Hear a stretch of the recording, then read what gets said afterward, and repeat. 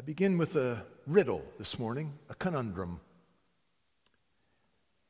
If you have 5 potatoes and had to divide them equally between 3 people, what would you do? 5 potatoes. You have to divide them equally between 3 people. What would you do? Answer? Mash them first. Now, my riddle was a little misleading because when I used the word divide, it placed in your mind the concept of having a knife, and you have to slice, dice, chop these potatoes into something where you'll be able to divide each of them equally into 3 parts. What would have happened if my riddle read this way? If you have 5 potatoes and you had to serve them to 3 people, what would you do first? I dare say that you probably would come up with an answer much more quickly because the verb there, divide versus serve, help you frame an answer.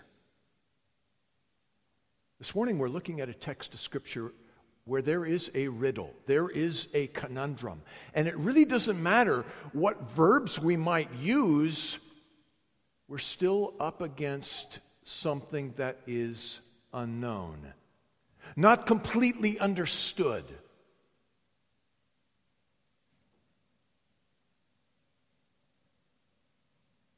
Here's the question.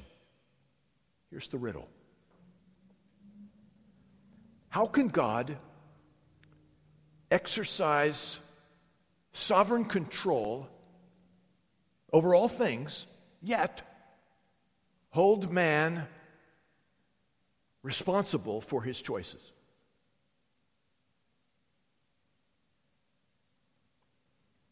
We're in this glorious chapter of John's Gospel, the 10th chapter, one of my favorites in the entire Bible. I love this chapter because of the glorious pictures we have here of the shepherd with his sheep. 2 weeks ago, as we began this chapter, we saw these words in verse 7 where Jesus says, I am the door of the sheep.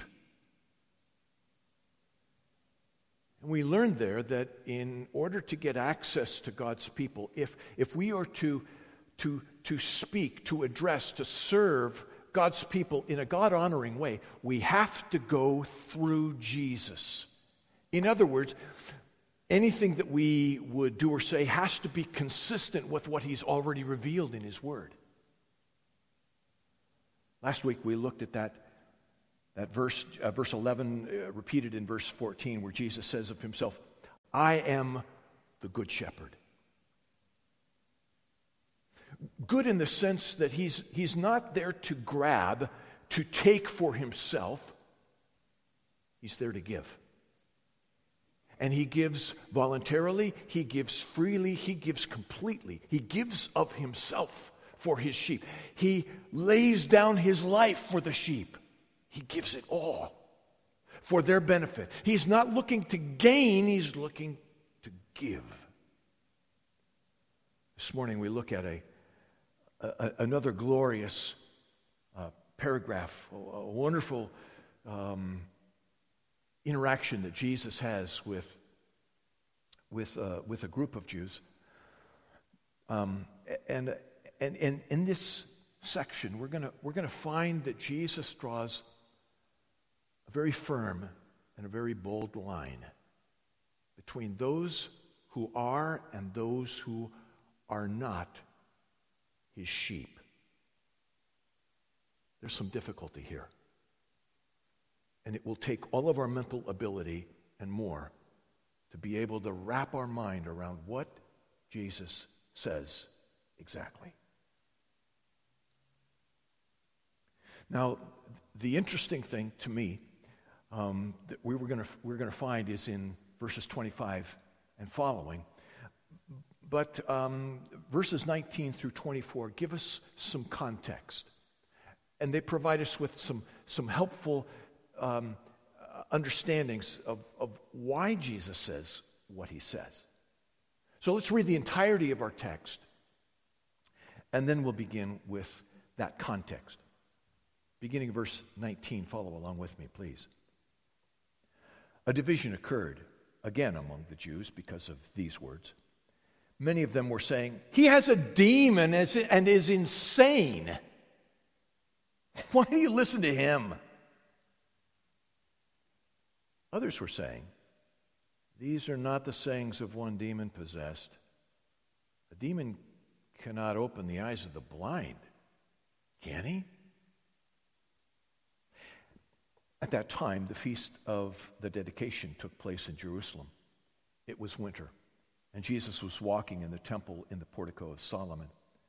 The Jews then gathering around him were saying to him, "How long will you keep us in suspense? If you are the Christ, tell us plainly." Jesus answered, "I told you, and you did not believe. The works that I do in my Father's name, these testify of me. But you do not believe because you are not of my sheep. My sheep hear my voice, and I know them.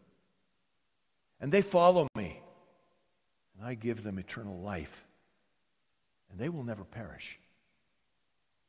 And no one will snatch them out of my hand. My Father, who has given them to me, is greater than all, and no one is able to snatch them out of the Father's hand. I and the Father are one."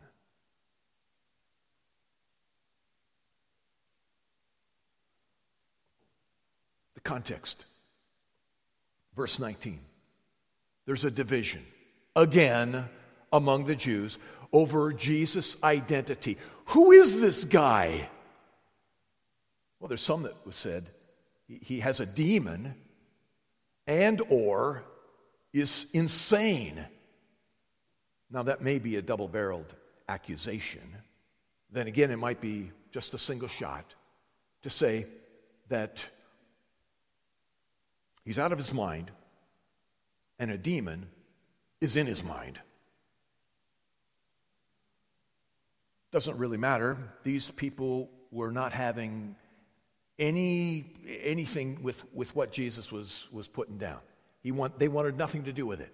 It made no sense to them that Jesus was this fulfillment of the Davidic shepherd. What? That's preposterous. This guy? Are you kidding me? No way. There were others that were a little bit more reflective, intellectually honest. And they said, no, wait a minute. Verse 21. These are not the sayings of a demon-possessed person. These are not the sayings of some guy who's out of his mind. Wait a minute. There's got to be another answer here. Into verse 21. A demon cannot open the eyes of a blind man. Can't do it. You remember when we were in chapter 9, Jesus meets up with a man who was born blind. Born blind. He may not have had any eyes. He may not have had any retina thing that goes to his brain. Okay, nurse, what is it? Optic nerve. Okay, he may not have had that.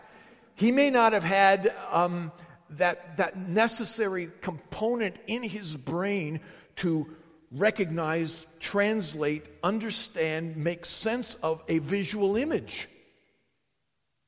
We don't know what it was. But when Jesus met this man, he healed him instantly. There was that eyeball that was there, that functioned. There was the optic nerve that functioned. There was the brain that functioned. All the pieces came together, and that man saw. Instantly, he saw. Now, when we were in chapter 9, we looked at these passages of Scripture. Exodus 4, Psalm 146. Only God opens the eyes. Only God makes the ear. Isaiah 59. And only Messiah is the one who would perform it. This was Jesus' calling card. When this man born blind from birth, when this man saw, the entire world knows there is something going on here. Only God gives sight. Messiah is the one who would do it. Jesus did it. Who is Jesus? Well, he can't be a demon-possessed man. He can't be insane. Yet there was this division. Verse 24. So they gathered around Jesus.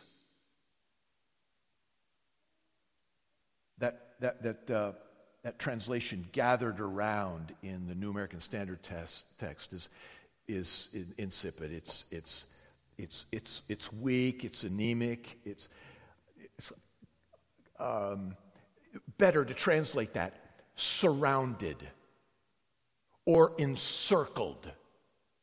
There is a hostile intent with this crowd gathering around Jesus. They're not exactly sure who he is, and they are demanding, how long will you keep us in suspense? If you are the Christ, tell us plainly.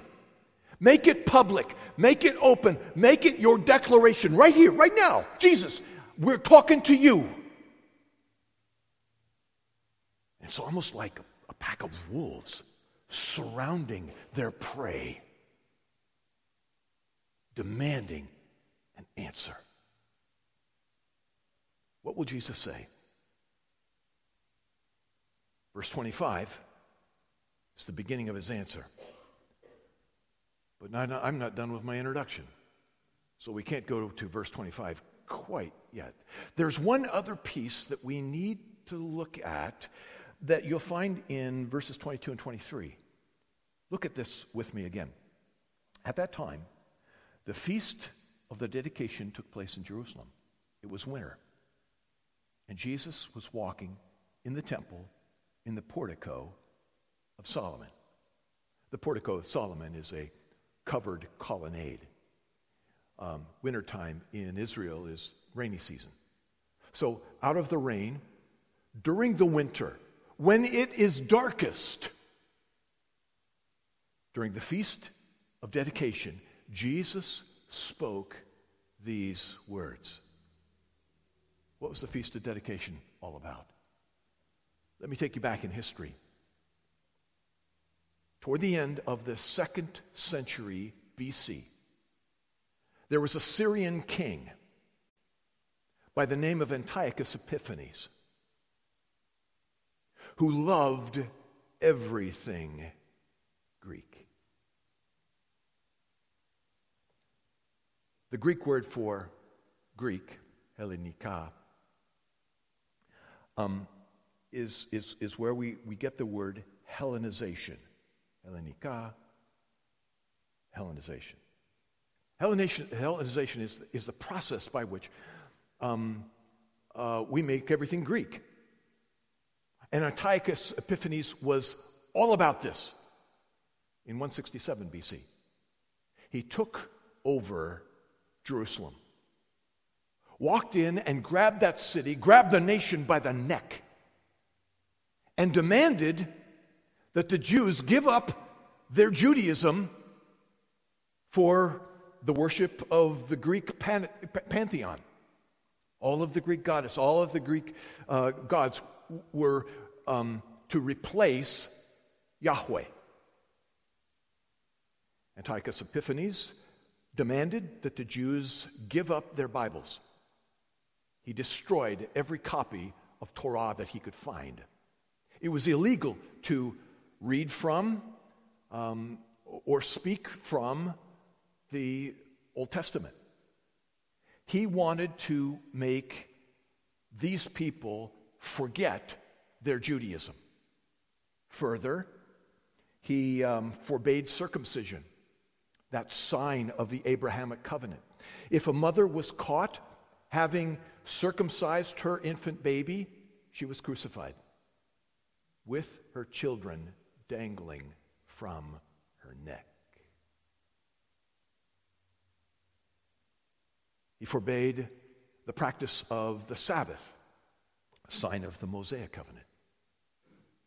But worst of all, in the eyes of the Jews, Antiochus Epiphanes walked into the temple, slaughtered a pig, offered that pig on the altar of God, and then erected a statue to Zeus in the Holy of Holies. This act was something that the prophet Daniel prophesied would take place, calling it the abomination of desolation. During that period of time, the Jews became quite skilled at guerrilla warfare.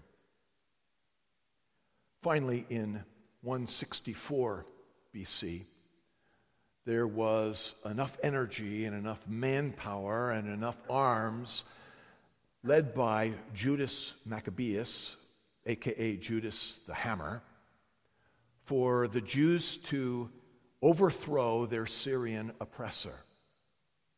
And the first thing they did was cleanse the temple and rededicate the temple. Hence, the feast of the dedication, which was an 8-day feast, subsequently practiced by the Jews every year, even to this day. We call it the Feast of Hanukkah, Festival of Lights. When God instructed Moses how to build the furniture for the tabernacle and subsequently the temple, the golden lampstand was a 7-candle menorah. After the rededication of the temple, and you'll find in many Jewish homes a 9-candled menorah with the middle candle elevated higher than the other 8. That 9th candle, the higher one, is the candle to light the other 8. The 8 represent the 8 days of that celebration. It took place in the wintertime, at the winter solstice, the darkest time of the year. And it was then that light was brought to the Jewish people as they were freed from their tyranny. And here, Jesus stands among them, he who is the light of the world, bringing light, bringing understanding, bringing hope to the people. And here they are standing around him clamoring, "How long will you keep us in suspense? If you are the Christ, tell us plainly." Point number 1, the responsibility for unbelief. Well, here's what Jesus says to this crowd gathering around him, surrounding him, circling him, looking to take him out. Jesus says, "I told you, and you did not believe. I told you who I am, and you don't believe me." Now, Jesus is in no way ashamed of his identity, and he is in no way trying to keep hidden who he really is. To the Samaritan woman, John chapter 4, Jesus said, the Samaritan woman said, I know that Messiah is coming, he who is called Christ, John inserts. When that one comes, he will declare all things to us. And Jesus said to her, I who speak to you am he. Pretty clear. To the man healed from his blindness from birth, Jesus asked, do you believe in the Son of Man? The formerly blind man answered, who is he, Lord, that I may believe in him? Jesus said to him, you have both seen him, and he is the one who is talking to you. And he said, Lord, I believe. And this man, Scripture says, worshiped Jesus. And Jesus accepted that worship.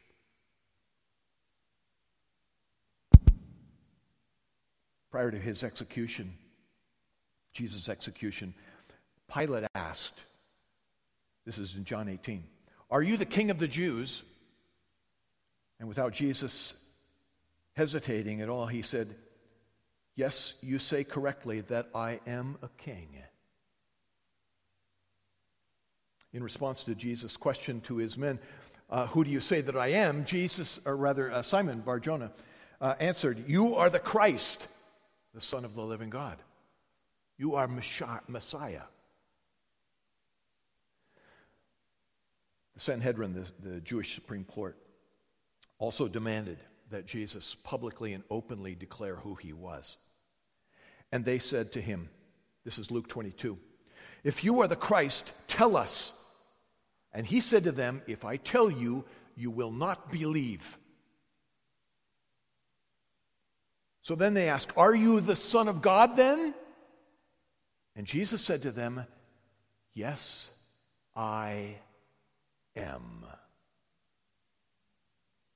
He made it clear. He used the divine title of Son of Man, the divine title of Son of God, and he said, I'm the guy. It was with that name, that title, Christ, or in Hebrew, Mashiach, Messiah, that Jesus shied away from publicly and openly for this reason.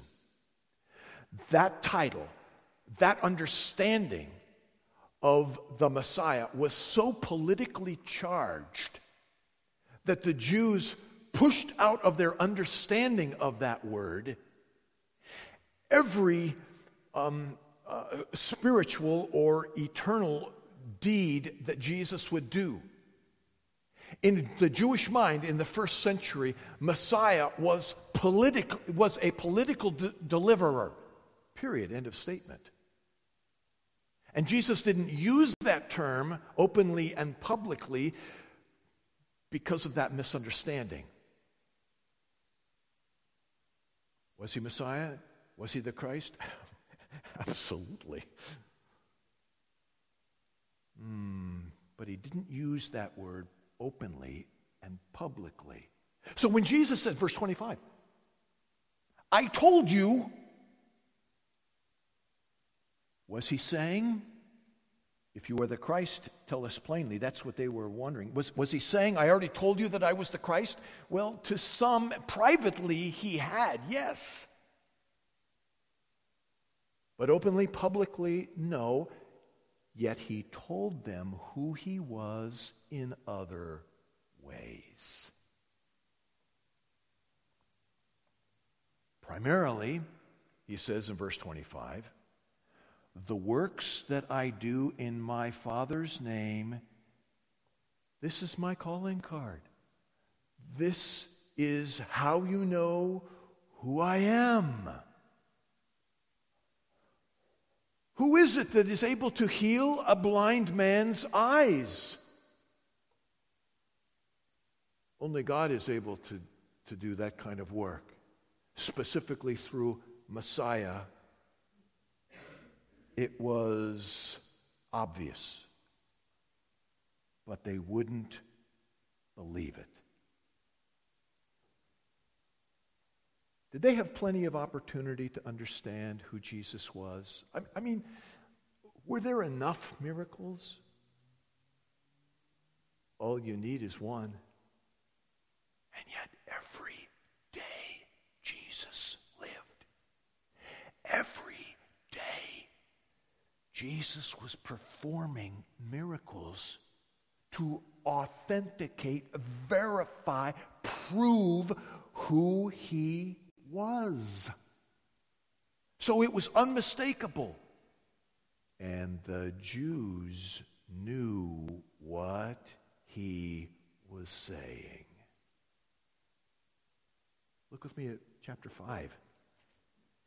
Remember this healing that Jesus did of a man lame for the last 38 years of his life? And Jesus healed this man.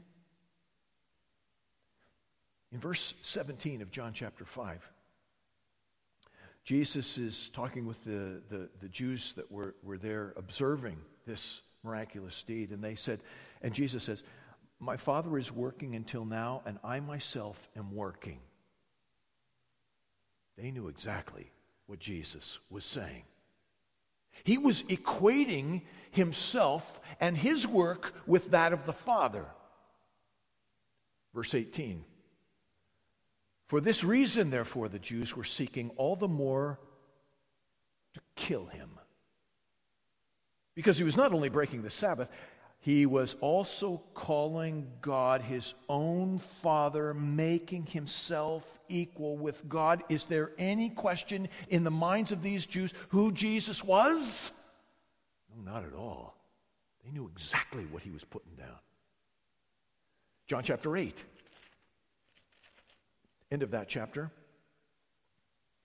Jesus makes this glorious statement. Truly, truly, verse 58. Truly, truly, I say to you, before Abraham was born, I am. And Jesus is claiming that special name, the name Yahweh, given by God to Moses. Before Abraham was, I am. And the Jews knew exactly what he was putting down. Verse 59. They picked up stones, therefore, to throw at him. But Jesus hid himself and went out of the temple. They were looking to kill him for blasphemy. Now, it's not blasphemy if it's a true statement. But in their minds, Jesus was uttering blasphemy, claiming to be God.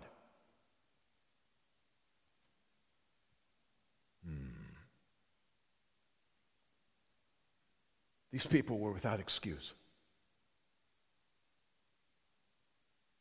Verse 25, Jesus says, I told you, and you did not believe. Verse 26 opens, and you did not believe. You did not believe. You did not believe. He puts the responsibility fully on their shoulders. These Jews had ample opportunity to understand who Jesus is exactly, but they chose not to pay attention, not to listen, not to believe.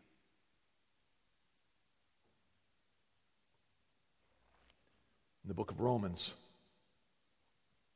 chapter 1,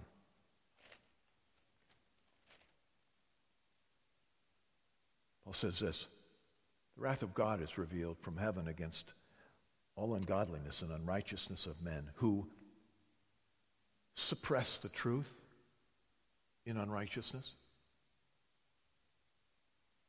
Because that which is known about God is evident within them. For God has made it evident to them. And even though the truth is evident, it's clear, it's plain, it's so obvious. And yet they suppress that truth. They push it away. They deny it. They excuse it. They do all kinds of machinations in order to get rid of the truth. They don't believe, and that is their choice, their responsibility. Second page of your notes. When we come to my second point here, verse 26, we find that there's a marked difference. Verse 25 is from a human point of view. Verse 26 is from a heavenly point of view. And verse 26 is where we have our riddle, our problem. Jesus says, "You do not believe because you are not of my sheep." Now look at that verse carefully. Jesus says, "You do not believe because you are not of my sheep." You see that there's two phrases in that verse, don't you? The first, you do not believe. Second, you are not of my sheep. Note, please note, Jesus does not say this. He does not say what I'm going to say. He does not say, "You are not my sheep because you do not believe." He does not say that. But is that a true statement? Yeah. They don't believe. They are not God's sheep. They are not God's sheep because they don't believe. But that's not what Jesus says. Jesus says, "You do not believe because you are not my sheep." This is written from a human point of view. That statement that Jesus does not say, "You are not my sheep because you do not believe," that would be a true statement. But Jesus is giving us more information. He is giving us divine revelation. He is giving us something that's causing our mind even right now to swirl and try to figure out what is the answer to this riddle. You do not believe because you are not of my sheep.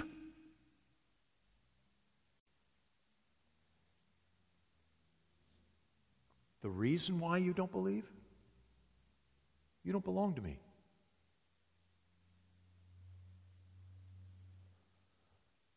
Now, this is not a new idea in John's Gospel. If you look over with me at chapter 6, just a couple pages away, verse 44 of chapter 6, Jesus said, "No one can come to me unless the Father who sent me draws him." That is, the unsaved person does not have the ability to come to the Father unless the Father, or come to Christ unless the Father draws him.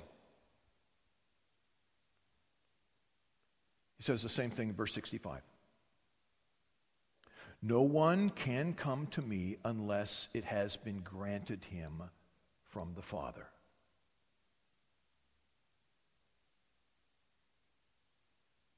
There was something that happened in Adam that affects all of mankind. We lost our ability to properly respond to God in a way that pleases him. Oh, we might think we are pleasing God by the things that we do. But as Isaiah said, our works of righteousness are like filthy rags in the eyes of God. We're looking at things from a divine point of view. And Paul says, Ephesians chapter 2, verse 1, we are spiritually dead. We are dead in our sins and our trespasses. We are in such a state that we are completely unresponsive to the things of God. We are depending upon God. He must act. He must bring to life our spiritual souls. If he doesn't take out this stony heart that doesn't beat anymore and replace it with a heart that does, a heart of flesh, as the prophet says, we are dead, eternally lost. The prophet Jeremiah asks this penetrating rhetorical question. He says, "Can the Ethiopian change his skin? Or the leopard his spots? Then you can also do good who are accustomed to doing evil." Does the Ethiopian have the ability to change the color of his skin? Can a leopard change the pattern on his fur? Of course not. So he says, well then, you also have the same ability to do good while being accustomed to doing evil. No.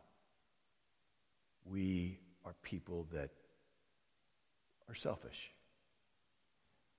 We do things for our own advantage, for our own benefit, our own gain. We look to get.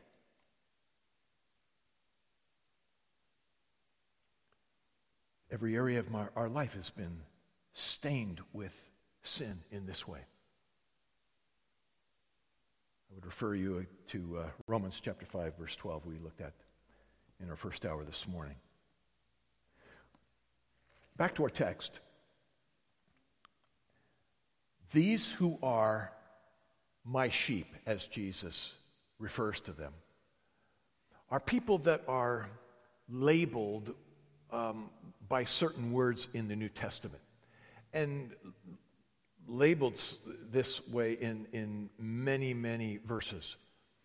The biblical writers use the word chosen, elect, called, predestined.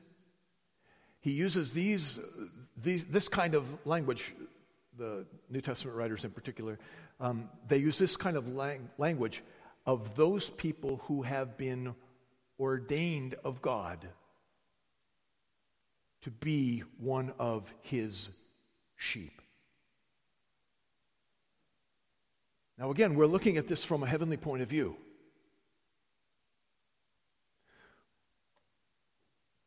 When the scriptures say that we have been called, ordained, elected, he's talking about specific individual people whose specific and individual names have been written in the Lamb's Book of Life.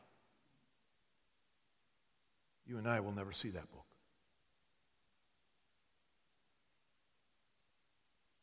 But those who are saved, their names are written therein. Listen, I put these verses that I'm going to read to you, I put them in your notes. You can go back and listen, look them up later. But I want you just to listen to the fullness of this idea that God identifies his own sheep. Listen. Ephesians 1. The Father chose us in Christ before the foundation of the world, that we would be holy and blameless before him. Revelation 13.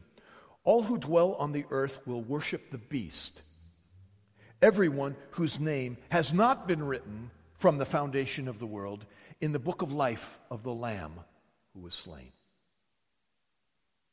2 Timothy 1. Our Lord saved us and called us with a holy calling, not according to our works, but according to his own purpose and grace, which he granted us in Christ Jesus from all eternity. 2 Thessalonians 2. We should always give thanks to God for you, brethren, beloved by our Lord, because God has chosen you from the beginning for salvation through sanctification by the Spirit and faith in the truth. It was for this he called you through our gospel, that you may gain the glory of our Lord Jesus. When a group of Jews rejected Christ, we find this response in Acts chapter 13. When the Gentiles heard this, that is, that the gospel wasn't exclusively for Jews, when the Gentiles heard this, they began rejoicing and glorifying the word of the Lord. Listen. And as many as had been appointed to eternal life believed.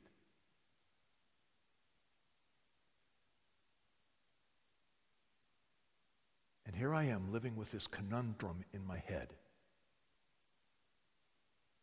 There are so many more verses that we could read that say the same thing. The evidence is overwhelming that God chooses, He calls, He appoints, He elects, He predestines certain individuals unto faith. And He gives them faith. Scripture says that He gives them repentance as a gift.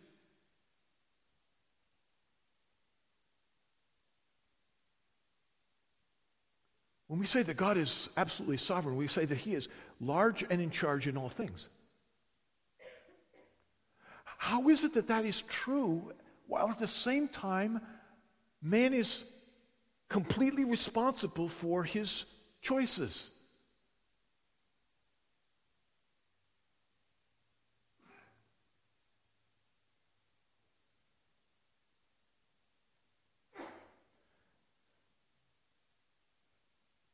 I can't fully bring those two together.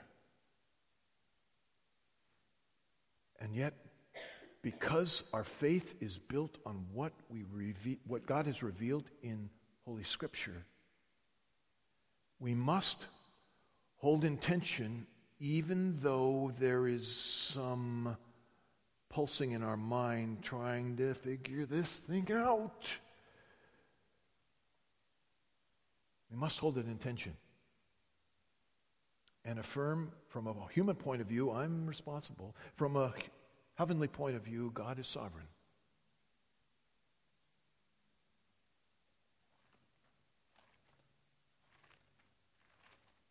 Moving toward point number 3, I actually should have put this sub-point in point number 3. If you look with me over at 2 Peter chapter 1,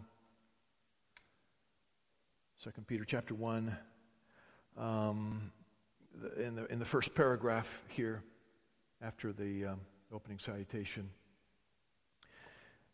Peter talks about our faith, our moral excellence, our spiritual knowledge, our self-control, our perseverance, our godliness, brotherly kindness.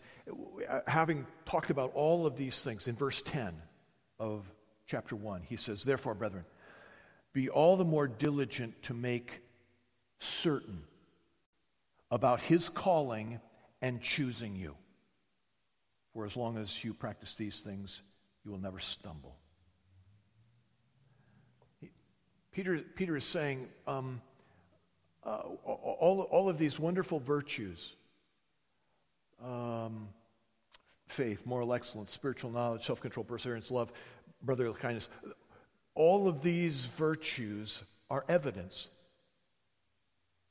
that I have been chosen by God.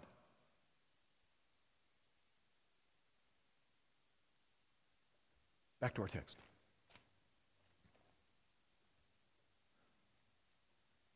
Verse 27. My sheep, Jesus says, hear my voice, and I know them, and they follow me.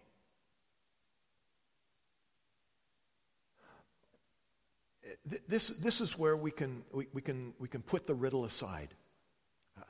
How do we marry God's sovereignty and human responsibility together? Well, I'm going to struggle. I'm going to attempt to pull this all together, but bottom line, it is not going to be completely, exhaustively satisfying.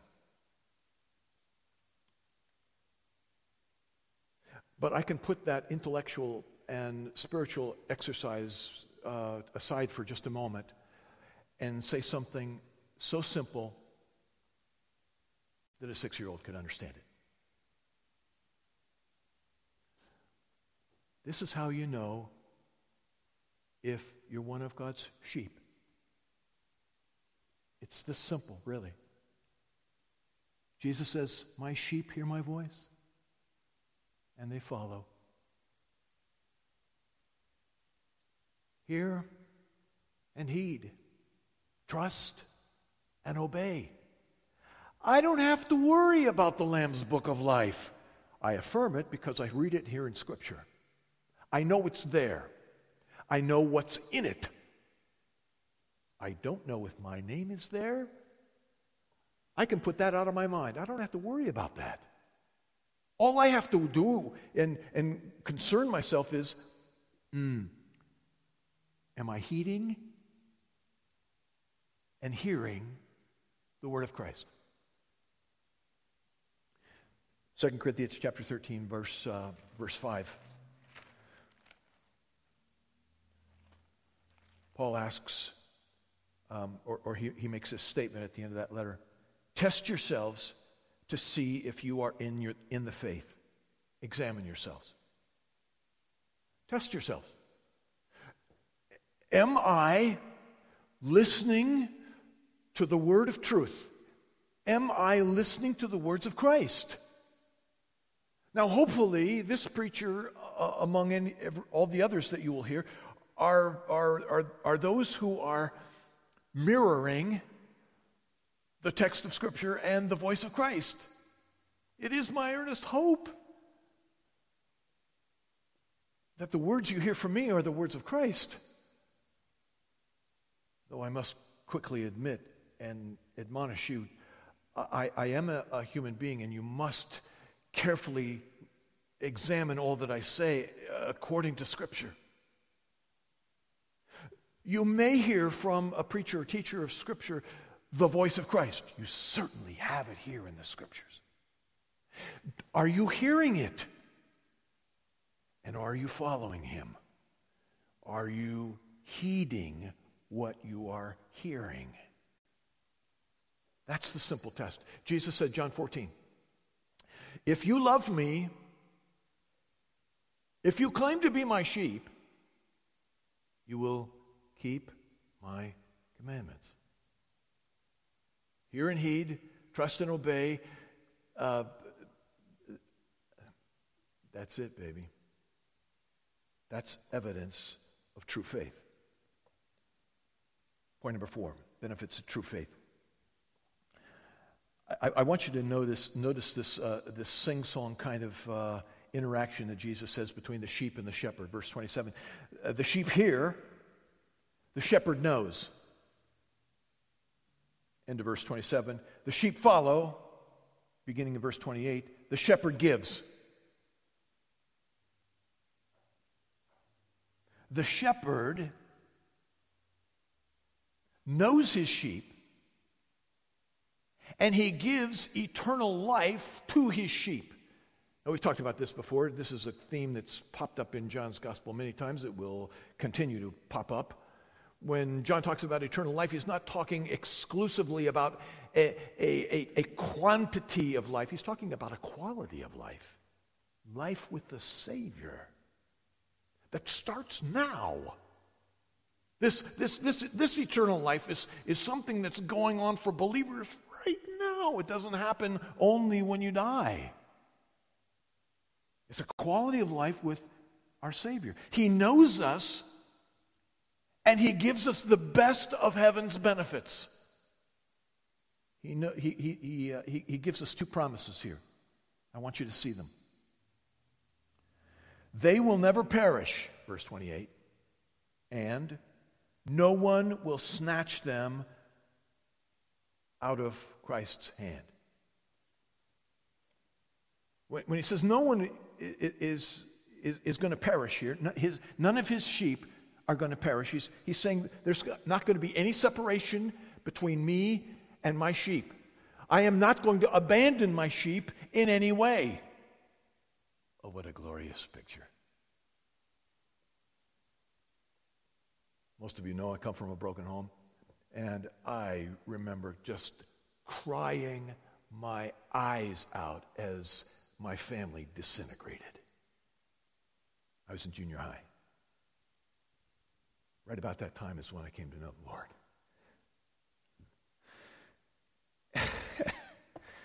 Ooh, didn't expect that. Oh my. And the verse that was so precious to me was from Hebrews chapter 13. When I felt abandoned by my own family, I read this. Hebrews 13:5. I will never desert you, nor will I ever forsake you. Oh,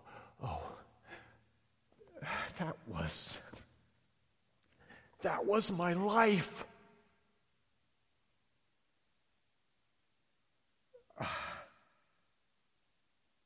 Nothing was going to separate me from my Lord. I remember with such great fondness reading these words similarly from Romans chapter 8, verse 35. Paul asks the question rhetorically, who will separate us from the love of Christ? Will tribulation or distress or persecution or famine or nakedness or peril or sword?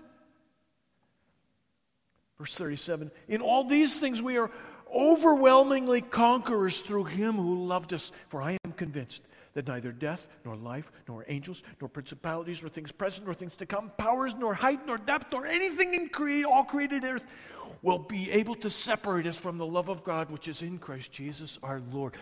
We will not be separated from our Lord.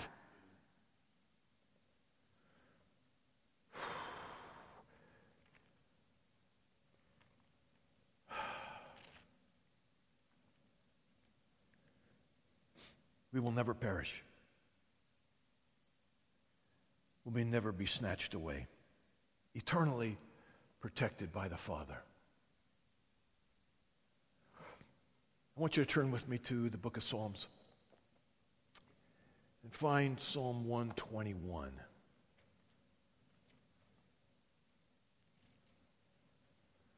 Psalm 121. When you get there, before the text begins in verse 1, you'll notice that it says, this is one of the songs of ascents. Now, the songs of ascents were those psalms, those songs that were sung by the pilgrims as they went up to Jerusalem. If you've ever been to the Holy Land and you've gone to Jerusalem, if you approach from the east, you approach from the west, you're going uphill, baby. Uphill, uphill, uphill. And you are looking up. With that kind of context in mind, this psalm reads this way. I lift up my eyes to the mountains, where I'm headed. From where shall my help come? Where are we going? Jerusalem. What's there? The temple. What's the temple a picture of? The presence of God. I will lift up my eyes to the mountains. From whence comes my help? My help comes from the Lord, who made heaven and earth. He will not allow your foot to slip. He who keeps you will not slumber. Behold, he who keeps Israel will neither slumber nor sleep. The Lord is your keeper. The Lord is your shade on your right hand. The sun will not smite you by day, nor the moon by night. The Lord will protect you from evil. He will keep your soul. The Lord will guard your coming out, your going out, and your coming in from this time forth and forever. Who's the keeper? Who is this protector? Is it the Father or is it the Son? Answer, yes. Verse 29, my Father who has given them to me is greater than all, and no one is able to snatch them out of the Father's hand. I and the Father are one. We had an interesting discussion right before our worship began this morning about what is oneness? In what sense is Jesus one with the Father? Are we talking about one person? No. The word one is neuter. It's not masculine. It's not talking about a person. Well, the Jehovah's Witnesses, who are not Trinitarian, not Christian, will say, well, this refers to Jesus and the Father being one in mission, one in purpose. After all, the word one is neuter. No, it is not. It is not inaccurate to say that God the Father and God the Son are one in mission or one in purpose, but it's incomplete in this context. And because it is incomplete, it is wrong. Because Jesus and the Father are of the same stuff, of the same essence. There is one being in two persons. So, our time is up. I give you just a series of questions here. Who is it that can overcome death for himself and promise that to others? Who is it that can give sight to someone born blind? Who is it that justly, rightly receives worship? Is there any question who Jesus really is? He is none other than God in human flesh. Now, my friends, I encourage you one more time not to spend a good bit of time, any time, wondering, fretting over whether your name is written in the Lamb's Book of Life. I've had many conversations with many people over the years who were genuinely worried and concerned that they didn't know and they weren't sure. Well, I understand the need for certainty and the desire for that kind of security. I understand that. You can simply put yourself to the test this way. Am I hearing the voice of Christ, and am I following him?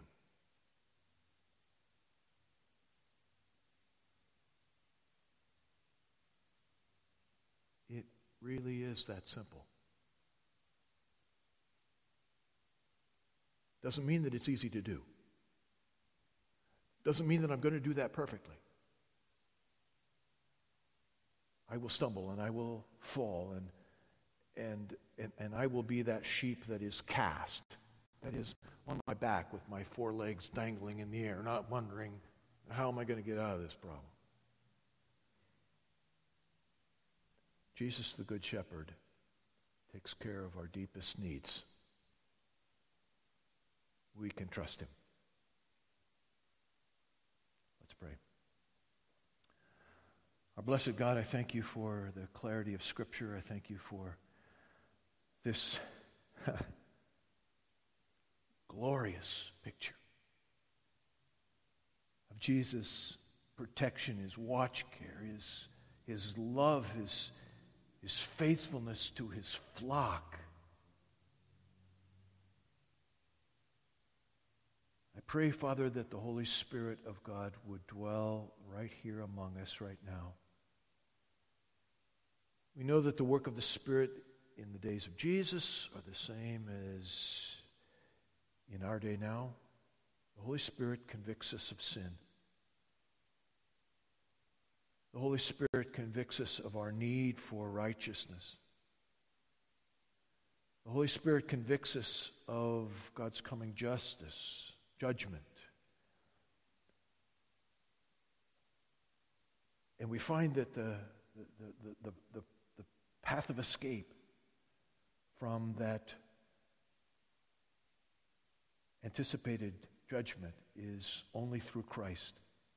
It is only through Christ that we gain that cloak of righteousness whereby we can stand in the presence of a holy God.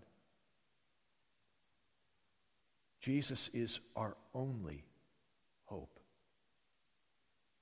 Would you impress upon us the glory, the majesty, the splendor of Christ? Make his presence so sweet, so winsome, that as you change out this stony heart of us and place within us a heart of flesh, draw us close to yourself, we pray, that we might live unto your glory.